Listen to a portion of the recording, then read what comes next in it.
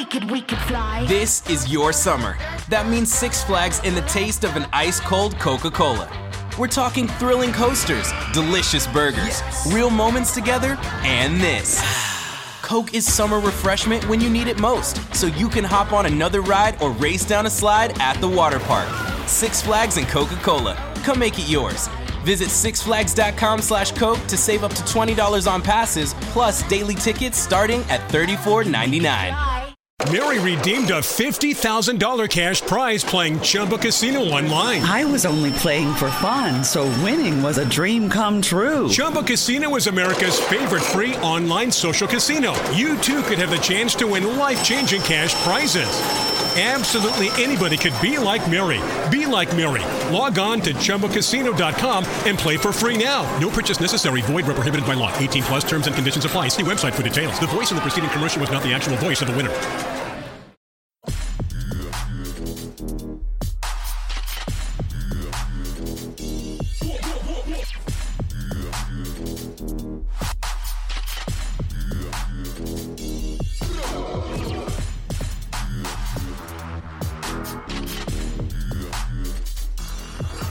Hi, everyone. This is Jim Jackson. I know we've been a little bit on vacation. Florence and I do need a little bit of time off, but we do thank you for all of the kind words that you've said about us. And I saw on 2 sites that Florence and I were talked about by many people about an up-and-coming podcast, and we just really it just has blown me away. And anything that we do that you guys support is just you're very kind, and we really work hard for all you guys, and we're just so excited about it. Florence, you're becoming a superstar. I'm just trying to hang on. Oh. How are you doing? I'm doing great, Jim. How are you today? I'm doing fantastic. Obviously, I'm in the beautiful, with all the fires. Hopefully, California will stop burning. In Northern California, at one time, there was 4 fires surrounding my house.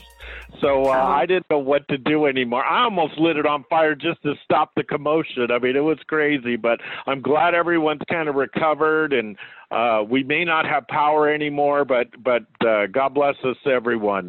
So let's go forward. I've been wanting to get this person, one of my favorite TV people of all time, and I think the greatest TV villain, other than the old campy Batman series, but the best female and male villain of all time, with her TV mom, obviously, who passed away recently. We want to give her a lot of love. But why don't you introduce her guests? I can't contain my excitement anymore. Let's do this. Yes, I'm just as excited, Jim. She's amazing, and Little House on the Prairie is still one of my all-time favorite shows. She's an actress and an author, and her name is Allison Argram. Allison, welcome to the forum. Thank you very much. Yes, this is I've been hearing about you guys, and now it's like everyone's starting to hear about my show. That we're going to be famous podcast hipster people, and we'll have to wear ironic hats and eat avocado toast. That's right. But as we've talked about, some of you have already talked about the things that you've listened to, and we are Live and Let Live, and Allison has a great podcast that I enjoy listening to. You, we have no hate. We love when everyone does well, so please listen to her podcast. Next week, we're going to be giving a schedule, and we sign up for a newsletter to keep track of all the things that she's done. But right off the bat, I want to talk about your book that I believe was released in 2011. One of by far the greatest book ever done by Little House, and I bought them all, and I'm not ashamed to say that. But the thing I wanted to ask you, Allison, was when did you really seriously think about writing a book about your life and about the series? Well, I guess all my life, even before the show. I mean, well, having read my book, you know what wacky existence I've had my entire life with my crazy family. Love your parents. I had people when I was a child look at me and say, I hope you're writing all of this down. Oh, gosh. Your stories. I love it. Yeah. And for years, people would say all these crazy. They said, you are writing a book, aren't you? And then, of course, with the show, people would just shake their heads and say, boy, I hope you're writing a book. So I said, I better start, taking notes. And so then when celebrity memoirs from series started to become a thing. I said, well, this is good. Well, I was doing stand-up, and I had started doing my one-woman show in 2002. And I had been doing regular stand-up, but in 2002 was when I launched Confessions of a Prairie Bitch, the show, which is all true stories. So I was writing these stories from my life, putting in the show, and I started going, I should probably write the long version of these for the book. And I started working on that, and then one day I'm doing the show, and this wonderful man comes to my show, and it turns out he is a literary agent. I was performing in New York. Wow. And I know. He said, hey, is there a book to go with this show? Kent Wolf, great guy. And I said, there could be. And I sent him my 4 chapters, and next thing I know, I'm sitting in the offices of HarperCollins and signing papers. So I got a book deal, and it's been quite the success. People were very happy about it, and I did throw in everything and the kitchen sink, and it did really well. Now, your life, obviously, you've gone through so much. There was a lot of you didn't hold anything back, and the first thing I wanted to talk about was, why don't you talk about Steve Tracy and what kind of a person he was, and the great things that you did in honor of him as well. Well, Steve Tracy played Percival, and I mean, what a national hero he became as soon as he went on TV. He's a wonderful actor. He's done worked in a lot of comedy improv, a lot of comedy stuff, and he got hired to play Percival, Nellie's husband, which was a big deal because everyone was like, who on earth is going to marry Nellie Oleson? But his first episode, he tells Nellie, as pretty as you are, you don't need a restaurant to catch a man, dumps eggs over her head, tells Mrs. Olsen to shut up, causes claws to break out in millions of households, worldwide. So he really made an impression, a great guy, and his comedic timing, I mean, the chemistry we had together was just amazing. So we became really good friends. I mean, my theory is when you play husband and wife on TV, you either can't stand each other or you become great friends. Melissa Sue Anderson. Yes. Right. I've heard Linwood Boomer said some pretty nasty things. So I totally get that. It's typical, but like it's a Bob Newhart show. Bob Newhart and Suzanne Pleshette adored each other. So like you have these, it's one or the other. So there you are. So we hit it off, and we became great friends.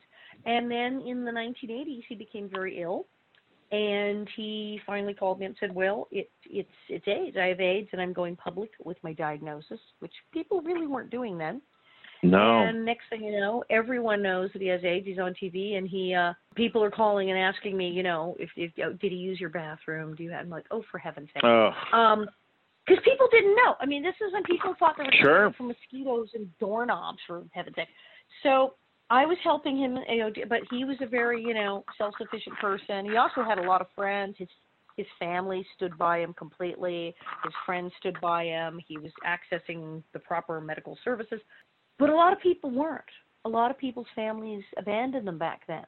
So I started volunteering at AIDS Project Los Angeles to see what I could do for the people who weren't as fortunate as Steve Tracy, who had a good family and health insurance and all that.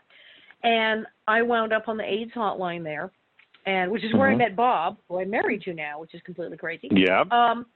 But yeah, I wound up being at the AIDS hotline and doing the Speakers Bureau and everything else they had. And because of being famous, and I seemed accessible, I guess, I wound up doing tons of interviews on TV and radio and speaking gigs because people who were terrified of AIDS were for some reason willing to hear it from Nellie Oleson. And I became the source of information for a lot of people, which was kind of nutty. But Steve was a really brave guy. He did die of AIDS in 1986. He was on a bunch of experimental drugs, and as he said at the time, oh, no, they're not going to work on me. It's too late. I'm just hoping they can save someone after I'm dead. But I've read so many good things about him. Yeah, just amazing. And your guys' chemistry on screen, I was reading where a lot of people actually thought you guys were dating because you hit it off so well. Yeah. I mean, he was living with his boyfriend. I was living with my boyfriend. It was like, no, we're definitely not dating each other. But we hung it. People were like, no way. They were convinced. They were like, oh, come on, these two. It's totally a thing. There's no way anybody likes each other that much.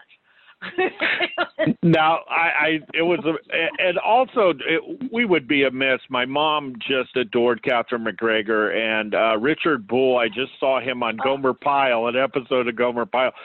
Talk about these two amazing people and characters in the show. Well, Catherine McGregor, brilliant woman, absolutely crazy as a hoot owl. She played Mrs. Olsen, the dreadful Harriet Olsen, and played Nels. And talk about chemistry. Both boy. highly classically trained actors. She studied with Meisner in New York and did theater. Richard Bull was a graduate of the Goodman School in Chicago. I mean, these were serious actors. And here they come in, and they're husband and wife on this thing. And they'd met before. They'd like been in theater groups before. They all knew each other. His wife and Catherine, there was a little clique in Hollywood. So here they all wind up on the show. And they hit it off because Catherine, although a very nice person who took in stray animals and people, she was very eccentric, like Mrs. Olsen, and very opinionated. And when she got going, so she could really do it. And then Richard really was like his character. He was the voice of sanity and reason at all times. He was this very calm, sensible, intellectual man. So it was like, okay, this is perfect. This is absolutely perfect that these two are playing husband and wife. They were incredible. And also, you know what? No one asked. I don't know if anyone has ever asked you. I'm fascinated about Victor French. I've heard a lot about him being an extremely private man, but he and Michael Landon just created a mini dynasty with some of the shows that they were, because he was in a lot of the Bonanza shows as well. Why don't you talk about Victor French? Those two were inseparable. They met on Bonanza, and, back then Victor French played the heavy, always played the villain. So Michael thought it was terribly funny to have him play one of the most beloved characters from children's books. You're going to come in and be Mr. Edwards. You're going to be like Santa Claus. You're going to be the most beloved character ever in a children's book, and you're going to be like, what? So he became Mr. Edwards. It was a smash, and then he just took him along with him to Highway to Heaven, and it was just a huge star. Which was really good. Couldn't happen to a nicer guy. He was quiet and private, but he was also a huge jokester and with an outrageous sense of humor and very, very funny man. And the two of them liked to drink and carouse. Victor used to come see my stand-up act in the middle of the night. Wow. Really? It was very funny. I would be at the Laugh Factory or the Comedy Store, and I mean, we're talking the late set. The only time he didn't come to the showcases or anything. No, it's 12:30, almost 1 a.m. Oh, my gosh. And I come off stage, and Victor's sitting at the back table with a shot glass in front of him. He was out at a party or out somewhere and went, Allison played, and swung by on the way home and caught my midnight set. That must have been pretty cool. That is right? Good stuff. Oh, my gosh. How cool is that? Now, if my mom, when we had found out that you had read for other parts on Little House, my mom said, how in the world could she have played anybody else but Nellie? You couldn't see it. Why don't you talk? Yeah, why don't you talk about... The casting directors and Michael agreed. Well, what happened was, Laura Ingalls, or as I said, Laura Ingalls Wilder, that was like the search for Scarlett O'Hara for 8-year-olds. Yes. They read everybody. They were seeing people in L.A., New York. They were scouring the countryside for Laura. They're like, oh, my God, Laura Ingalls Wilder. So they saw everybody. But meanwhile, here's little Melissa Gilbert, who's done a ton of commercials. And don't forget, she was in an Alpo commercial with Lauren Green. And it's hi, gee, do you think he maybe talked to Michael? They were best friends. And then wait, she goes to Buckley School with Michael's daughter, Leslie. So she was on the radar. She was in So she was reading for everything, and her mother was getting her out to everything. So you bet by God she read for Little House on the Prairie. And, but they were seeing everybody because they knew they had a cast of thousands. So I initially, and I had a very good agent, so I went. I had Batman's agent. I had Adam West. Oh my gosh, I didn't know that. I had Batman's agent. So I went on what they call a go-see, where Ed Friendly had optioned the books to make the show and was meeting with little girls, and he's sitting there with this pile of books on the table. Hi, I'm going to make a show with these books. And I was like, okay, I'd never read the book. It's terrible. But I get called back, and I read for Laura, and I read for Mary, and it's like, no, wrong. And they obviously agreed. But then I come back. And I don't know, because I'm an idiot, and I've never read the books, and I'm a total idiot and have no idea. And there's apparently 1 million people in this show, so I'm like, how many people are in this thing? So I get the sides, and I don't know there is a Nellie Oleson. And I start looking at these pages, and I turn to my father, and I said, this is not a normal part. And he said, what do you mean? I said, this girl's a total bitch. And my father starts laughing and said, what are you talking about? What are you talking about? This is like a 12-year-old girl part. You're 12. What do you mean this guy? It's a children's show, for God's sake. I start reading it for him. My father laughs hysterically. It was all the my home is the best home in all of Walnut Grove. It was that whole thing. And I don't think the country girls have a penny. And he said, oh, my God, she's horrible. This is brilliant. And he said, okay, don't change a thing. He said, you read it like that. And he said, in fact, don't rehearse it. Don't read it again. Put the pages face down. I don't even want you to look at them. Genius. You go in and read it like that. I went, all right. So I go in, and there's Michael Landon, and there's Kent McRae, and there's Ed Friendly, his whole gang. And so I do it, and I did it just like that. They went nuts. They start laughing hysterically. Because it's just too funny. She's bragging about her house. And there's this whole spiel where Nellie says, we have 3 sets of dishes, one for every day, one for Sundays, and one for when someone very important comes to visit, which we have never even used yet.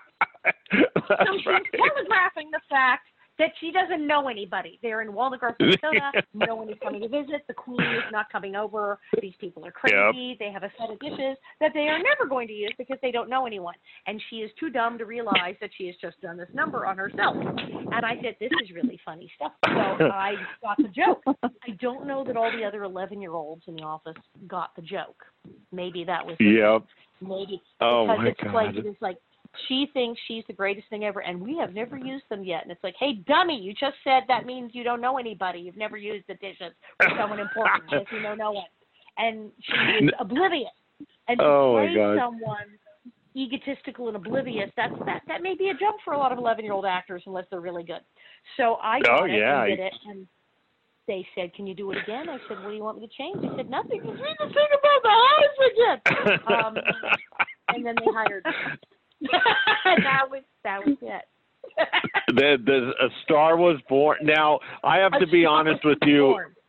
I have to be honest with you. Your mom, she probably just entertained me more than anyone, and I never even knew it. I still say, hello, Davy. I had no idea she did Davy and Goliath and all these. Why don't you explain all? My real mother, or as I say in France, ma mère était un Schtroumpf. My mother was a Smurf. She was a guest Smurf once. My mother, Norma Macmillan, and she was, if you Google Norma Macmillan, go on IMDb, huge voiceover artist. She was a gigantic voiceover artist in the 60s and 70s. She was in theater. My parents met in the theater, and then she was in radio. She did radio plays. And then in New York, her big claim to fame, she was on the first Family album, the thing with Vaughn Meter where they sent up the Kennedys. Oh. She was Caroline and John. She was the kids. Oh, my gosh. That famous cover, here's the first Family, where they're all standing on the lawn in front of the White House. That's my mother. That's my mother holding the balloon. Wow. So she was Caroline, and that was a huge, so after that, because it was the biggest hit in the world, they said, you're hired. So she was Casper the Friendly Ghost. She was Gumby. She was Sweet Polly Purebred, Underdog's girlfriend. She was Davy of Davy and Goliath. She was everybody. There's a really obscure one in the 60s called Mighty Mightor, where she was his sidekick, Little Rock. Which makes it I love Mightor. Somebody just got me a whole DVD collection of Mighty Mightor. She is Little Rock, the little cave boy. Oh my gosh! She's freaking everybody, and there's some other cartoons where she was like additional voices. Where and now and then, if I'm watching a cartoon from the '60s, suddenly like the mother comes in, I go because it's her. She was everybody, and she just there's a Casper album. You have to go on iTunes, get the Casper album. I mean, you can get the first one, but the Casper album from like 1960, I don't know, 5 or something. It's a musical with Casper and the Ghostly Trio and Wendy and Nightmare. And oh my gosh. And you should probably be really, really stoned, I think, when you listen to it. Because I think someone was really high when they wrote it. Because there's a song called, they take a trip to Hollywood or Ghostlywood to meet Boo Boo the Beautiful Ghost, who is like Marilyn Monroe ghost. Oh, my God. I'm Boo Boo, the Beautiful Ghost. Do you know what I just found out? My mother dubbed, it's the nuttiest story, my mother dubbed the voice of Sharon Tate in her first movie, the horror film she did. Oh, my gosh, wow, that'll win you a bet. I remember 100 years ago my mother mentioning she did some film dubbing where she said, oh, yeah, Sharon Tate, it's so sad, she was, I dubbed her voice once. They wanted her to be all breathy and Marilyn, and no, she was a good Texas girl. She had a very strong voice. She didn't have I dubbed her, and I went, you dubbed Sharon Tate. Well, yeah. I dubbed that kid in Camelot, too. I had to do him. He could do. And she rattled off a bunch of things that she did. I was like, holy crap. And my mother didn't make stuff up, like, to brag at parties. Like, people were like, oh, my God, I just found out your mother's famous. Like, yeah, they forgot to, like, tell you. She was, like, sweet Polly Purebred. So she wouldn't have cared. She wouldn't have gone around saying, I dubbed Sharon Tate. She's not just, it was a casual, it was like a dinner. She mentioned it. And I then checked this out, and I talked to someone, I talked to Scott Michaels at Dearly Departed Tours, who was one of the advisors on Once Upon a Time in Hollywood, because he's a Manson expert. Yeah. And I said, Sharon Tate, dubbed? He goes, oh, yeah, just the one film, that one weird horror movie thing she did in Europe before she was, like, famous, everything. Yeah, everybody says she's dubbed. I said, okay. I went and listened to it, and then I went and listened to a cartoon my mother did around the same time called Alice in Wonderland in France. I don't know why, but that's what it was. And it was so creepy, I screamed, and I sent both the links to Scott and went, what do you think? So, yes, apparently that's the one. And, yeah, because I listened to it. I sat there watching Valley of the Dolls and then watching this old clip and going, that is not Sharon Tate's voice. And it's my mother. Your mom also was on a Columbo. I can't remember which one it was. Yes. But, yes, I'm a huge Columbo guy. That's right. It was the second incarnation of Columbo. Yeah. And, it was. Actually, I'm sitting here pulling up the General's Wife. There's this episode. I just watched it. It was on the other night. It was on a week ago. What's it called? Yeah. Columbo, 1989. Like the latest one. There it is. There she is. She was Mrs. Martinson in Grand Deception's 1989 episode of Columbo about a general. And she was good. She did good. I watched. Yeah, I watched that episode too. And this is really crazy. I was going to bring up Scott because I helped. I had two friends go to one of your tours, and I wanted to ask if you were still doing that with Scott. Nasty Nelly? Yes, I just did a Halloween tour. Of course, Scott Michaels has a thing, Dearly Departed, and most of their tours are, ooh, spooky, many people died here, boo-ha. It's a lot of that. And he has the Helter Skelter tour. It's about the terrible murders. And so he has all these things. And then he has, like, the Karen Carpenter tour about the Carpenters. He has all these things. Yes. And my friend Rich Sebastian, who's a tour guide, he and I put together the Nasty Nelly tour some years ago, and we're at Dearly Departed. So Dearly Departed presents the Nasty Nelly tour of Hollywood.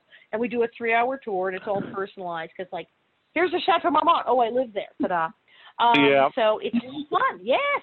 Yeah, I helped Scott with, what's her name that passed away, the young singer, Amy Winehouse. I had a friend that was... I had a friend that was near where she passed away, and he snuck in the back and got a picture of her coffin coming out. So I sent it to Scott, and he goes, "Can I use this?"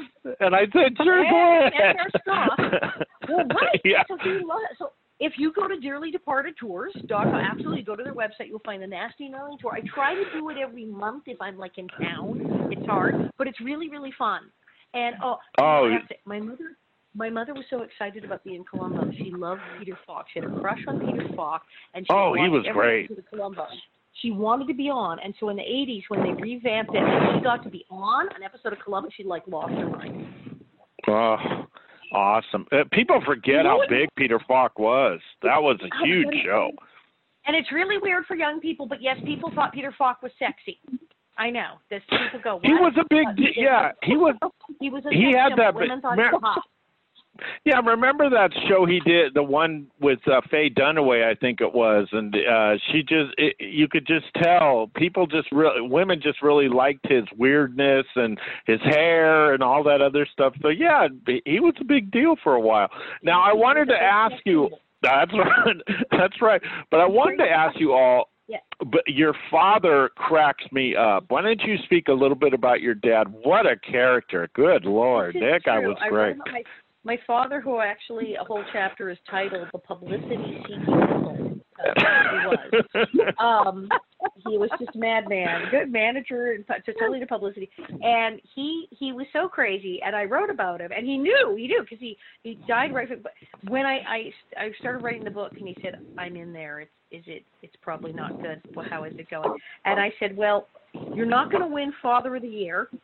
And he said, yeah, I kind of gave up on that award a long time ago. Yeah. And I said, but the best way I can describe what I've written about you is every actor in Hollywood will beat each other to death on the front steps of the studio to play you. And he said, oh, I'm a rogue? Am I a lovable rogue? I said, yes. Oh. So good. And then, of course, he had Parkinson's was towards the end, so he wound up getting a death scene in the finale, which would make him very happy. Because they called me and said, we hate to do this to you. We need an epilogue, and we know your father just died, but everyone at HarperCollins is saying, what happens to the crazy dad? So we really need to know. And I said, well, he did. Oh. So, yeah, this man is so freaking bananas, and I did tell all. Yeah, and he knew it, and he was like fine with it. So, we crashed a party when Little House. I was going to bring that up. Yeah, I was telling Florence we were reading about it in the book, and we were just cracking up. Tell that story. Well, what happened is Little House hadn't even aired yet. It was going to be the NBC season. It had not aired yet. I had just started filming it. It was in September. It was, the big thing, and we found out we were not invited. There was a big party, and it was all the people who had new shows opening. Barbara Eden was there, Karen Valentine, Mary Tyler Moore, Will Geer, because nobody on the Waltons was famous yet. People didn't know who Ralph and Michael Lerner were. Nobody knew it. Richard Thomas was not famous. Nobody was famous. Will Geer was famous. So Will Geer was at the party. So it was people who were already famous, like Michael Landon. So people already famous were at this thing. And many, many people who became enormous stars after 1974 were not at this party because they weren't the name guy on the show yet. Mm-hmm. So it was very, very weird, the selection. You had to already be famous, and Michael on Bonanza. So we found out, because Jean Laurent, a French-Canadian journalist, Jean Laurent, calls my dad and goes, there's this party. I'm going because I'm like foreign press. He's in the Foreign Press Association. And here's Michael's going, and it's a big Little House thing. They're pushing the Waltons and Little House. They're pushing all the fall shows. But I can tell you right now, Michael Landon is going to be there, and it's going to be a ginormous press thing about this new show, Little House. You need to get in there. And, of course, we're not, invited at all. And my father was like, how do we do it? He said, no, I've got so many invitations. I'll get you in. And we went, we're going. And my father was like, we're going shopping. You need an address. We're going to this party. I'm like, this party we're not really invited to. Shut up. Go. So we went to Saks and Neiman Marcus and everything. I went to Neiman Marcus and bought this insanely expensive dress. Very pretty. It was actually age appropriate and decent too, which is shocking for my father that he didn't make it or something. It was actually a pleasant, age appropriate, very prairie dress, little birds on it. But a bazillion dollars, which luckily I had. But he wore his very good, beautiful designer classic tuxedo that he had purchased at a church rummage sale for $2. And he couldn't afford a tux, but by God, he had a $2 tux. It had been a very expensive. The man who donated it was very wealthy, clearly. So there's that. So we got in my $1,000 dress and his $2 tuxedo. We went to this party. And damn, we look good, and there's pictures in the book. And we went, we had hors d'oeuvres and drinks, and we met everybody. And because our buddy Jean was there, and he was one of the photographers, he made damn sure we were photographed. I have a picture of me with everyone from Mary Tyler Moore to Bill Deere to Barbara Eden to Michael, everybody, every breathing celebrity at that party I was photographed with them. You could see that sly smile with Michael Landon, though. What are you doing here? On his thing, because we are so not supposed to. So many of the others, they didn't know. Like, oh, yeah, okay, fine, he's cute, little girl. They didn't care, so they all posed for pictures with me. But Michael knew who I was and knew damn well what was supposed to be there. And he just looked at me, and the look on his face like, oh my God, what, like through his feet, oh my God, what are these people doing here? And he just like went wide-eyed and looked at us, and then he started like trying not to laugh hysterically because it's something Michael would have done in the same position. So on the one hand, he was like, oh my God, these people totally snuck in here. And the other, he was like, that is hilarious. Who are these people? These two are going to be a riot. And he thought it was the funniest damn thing anybody had ever done. And he liked me, so he went, okay. Took beautiful pictures. Yep. You can see he's almost busting up laughing in the photos. And from then on, he knew, he went, okay, this girl's father is clearly going to be a trouble spot, but, you know. but yet, anytime there was, people say that girl will go to the opening of an envelope because, indeed, my father got me into it. Now, and it's paid off. It's paid off. I have a huge fan following. Heck yeah. Yeah. Absolutely. Now, Allison, besides being an amazing actress and a wonderful author, you also do stand-up comedy. You actually go and do stand-up shows. Can you tell us a little bit about that, and what do you prefer out of the three? Wow, it's hard to say because, I've done film and TV, web series, interviewing people, being interviewed. I did everything. But, the stand-up's really kind of me. I started doing that as a teenager, but I really like the show, the thing I do now, because it's an interactive one-woman show. There's a question and answer segment and everything. So I get to relate directly to the audience. I get to talk about what's really going on with me in my real life. It's, it's scripted in it, but it's scripted by me, by my life. So I really enjoy that. That's really fun because you can really do things with it. And then I have the French version, which I do with a guy, Patrick Loubatière, in France. In French. Wow. And we have a show now he wrote called Le Mal au Trésor de Nellie Olson, Nellie Olson's Trunk of Treasures. And that's audience interactive and has all sorts of weird participation things going on. And it's in French, so yeah. Oh, you're huge in France. Good Lord. I always say they don't think Nellie Olson's mean. They think she's French. I know. I love those. Now, with all that you've done, it really, being serious, you look at the shows of that time. I was just talking to some a TV guy, and I was saying, gosh, Hill Street Blues, you had, all of the Waltons and just some amazing shows during that time, family shows also. And for us, at least, for our family, it was just kind of a time where you could sit and laugh and cry sometimes. Michael Landon liked crying, but it was crying and adopting kids. You had to adopt a lot of kids, but it was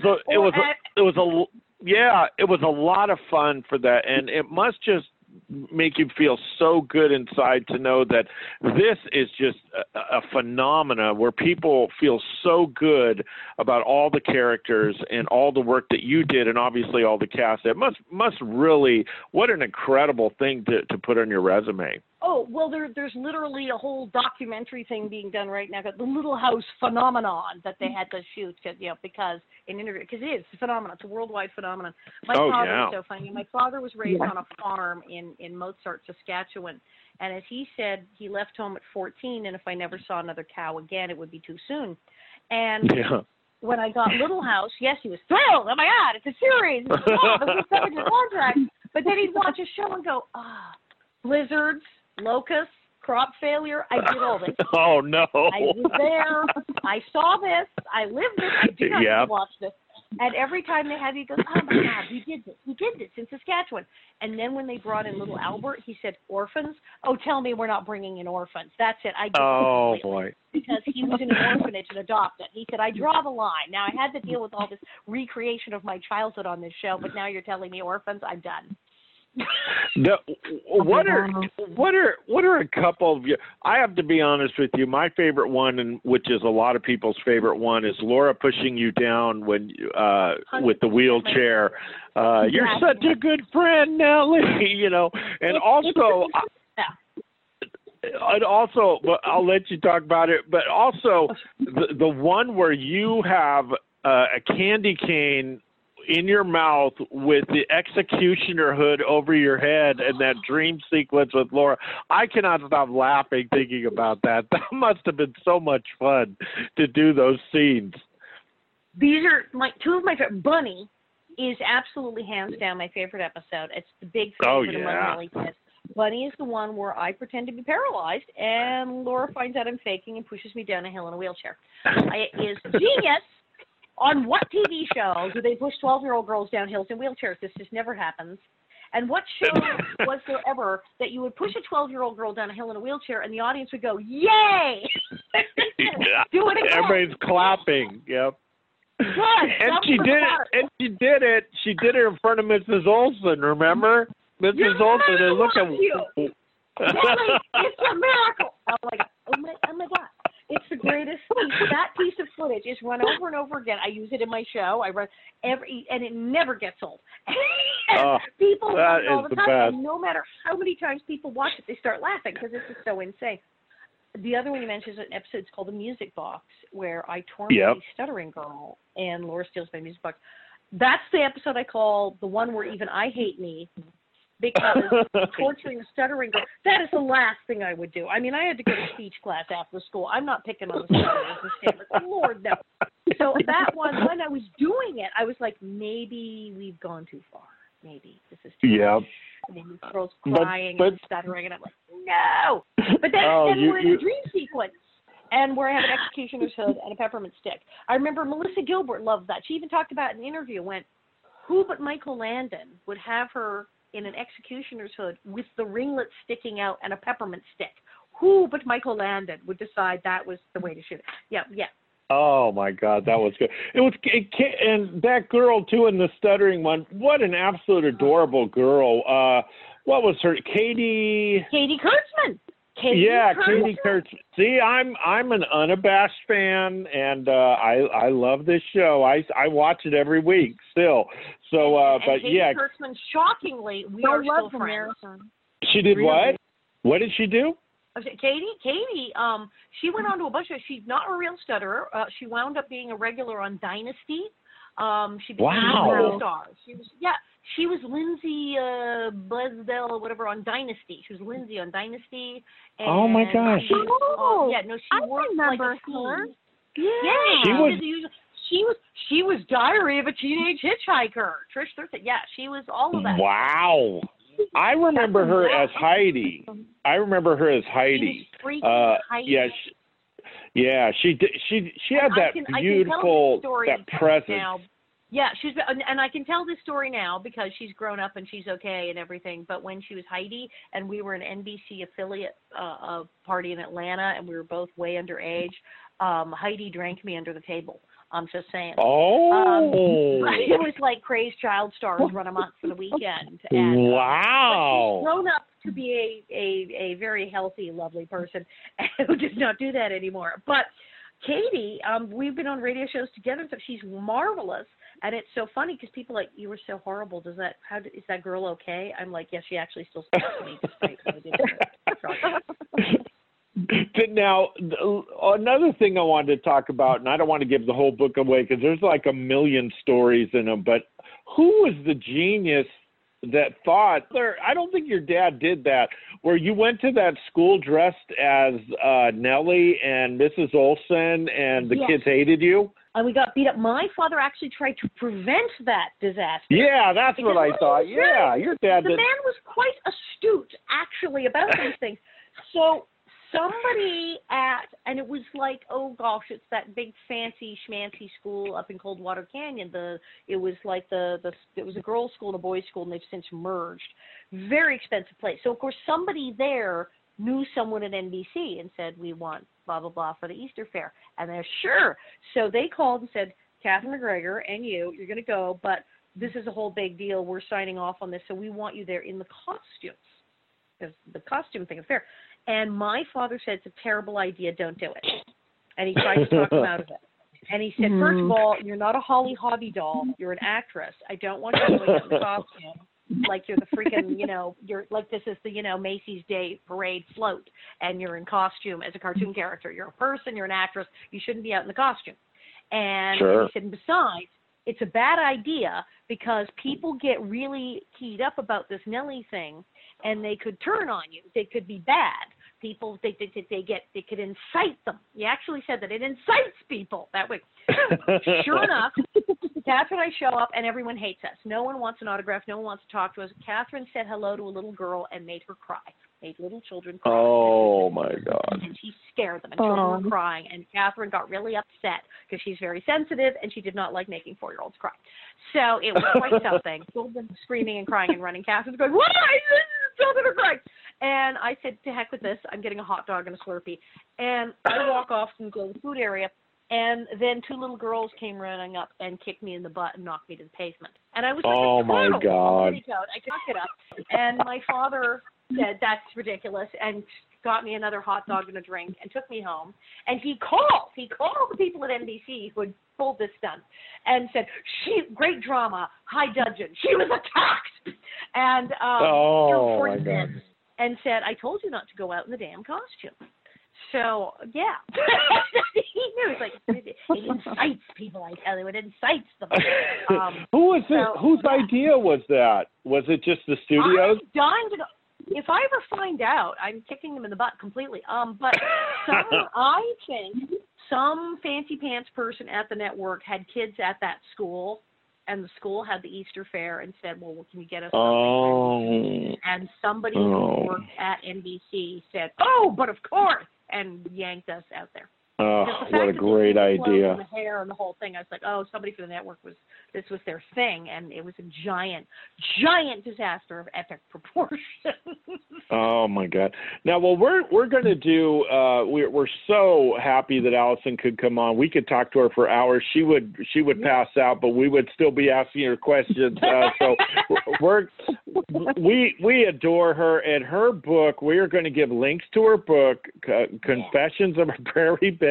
And now some of you are saying Now, I know a lot, you guys got on me for some of the reviews I did with the other books, and I'm just, I'm sorry. This is the best book by far. This is the one you have to get.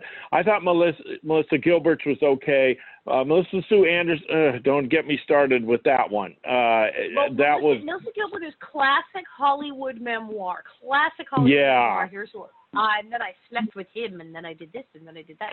Yeah, and I didn't like that. She didn't want to write a book. That's the problem. Melissa Sue said, I don't want to write a book. I don't want to write a book. And her husband and her agent and her manager said, no, you got to write a book. Come on, Melissa Gilbert's got a book coming out. Allison's a book. No, I do not want to write a book. No, do a book. This is what happens when you make somebody write a book who doesn't really want to write a book. Yeah, and it was just whatever. And she wrote that, and she's a very private person. She didn't want to. I don't want to talk about all this. Well, there you go. Boom.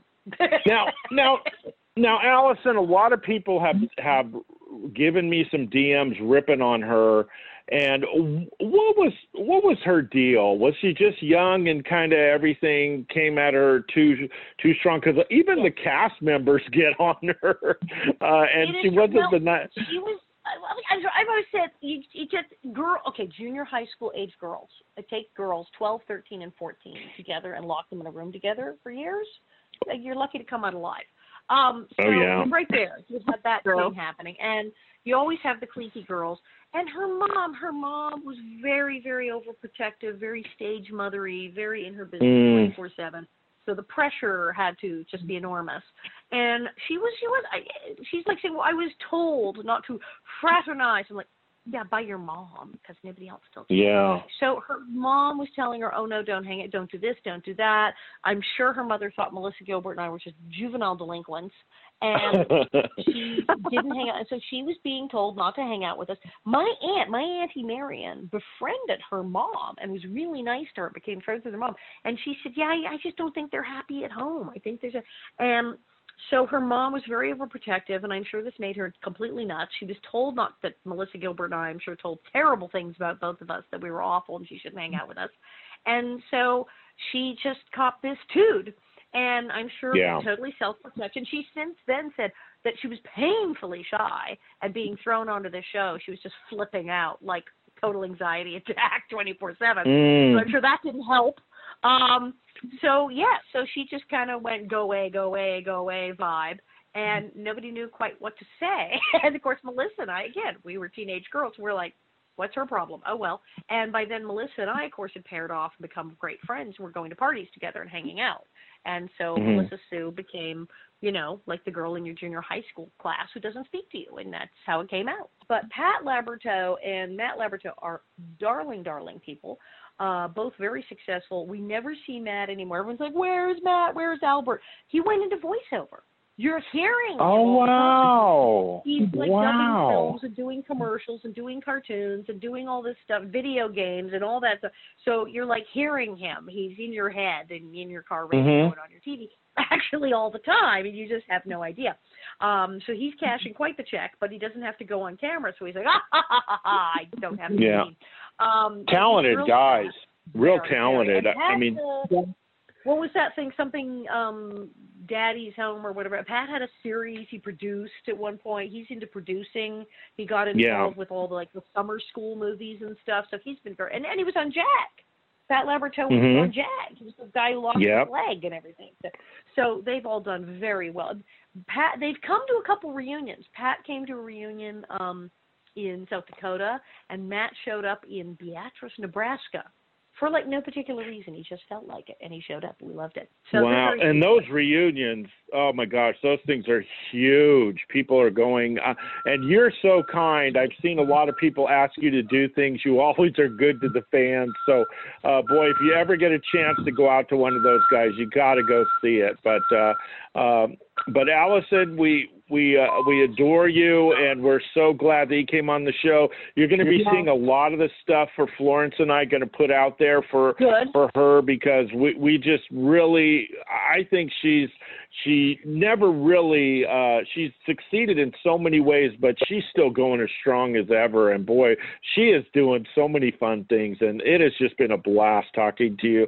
My mom is looking down from above, giving 2 thumbs up. So we're so happy. She just, because she was such a big fan of yours. I have a newsletter. You can get the Nellie newsletter sent to your email box every month, where you'll know exactly what I'm doing at all times and what the rest of the cast is doing, like if Melissa Gilbert has a movie coming out or somebody's going to play. So if you email Loose Gravel Prod, loose like it sounds, gravel, Gravel, prod, Prod, at AOL, Loose Gravel Prod, AOL, you can sign up for the Nellie newsletter, and you'll know everything. Do that. And then I'm on Facebook. I'm on Twitter. I'm on everything. I'm on Snapchat. I'm on Instagram. I have a website, bonnetheads.com. BONNETHEADS, bonnetheads.com, and you can find out what I'm doing there as well. And your podcast, I really enjoy. You do a really good job with that. How has it been for you getting into the podcast world? Oh, it's been great, because it was people have been saying you should have a show, you should have a show, you should have a show. And so finally I talked to some friends well, okay. And it's a whole thing. It's UBN Go Radio. So it goes out as an internet radio show thing. And then it's also Facebook Live. So on my page, my fan page, you can tune in and watch the whole thing. And then it rolls over and becomes a podcast on everything from iTunes to, pretty much every single service that you can listen to podcasts on. It's on all of them, because I've had people say, listen to it on this, or listen to it on that. I'm like, who? It's everything. I'm on everything. She's everywhere. She does tours. Yes. She does. There's nothing she can't do, and she is just such an uber talent. Allison, we love you. We're just so proud that you're on our show. We thank you so much. Yes, thank you. Okay, and if you're in LA, December 14th, we're having a Prairie get-together in Burbank at the Colony Theater, so come visit. Oh, wow. Wow, we may just hit that. So that sounds pretty good. All right, I'll get out the word and check your newsletter so you know when it is. So there you go. That's right. Well, And we'll have all this stuff out, you guys, next week. We're going to have all their stuff, so don't worry about but you could listen to the podcast again. But we'll send all this stuff out again, and you guys will be able to get the newsletter and all her sites and everything. Thank you so much, Allison. Take care.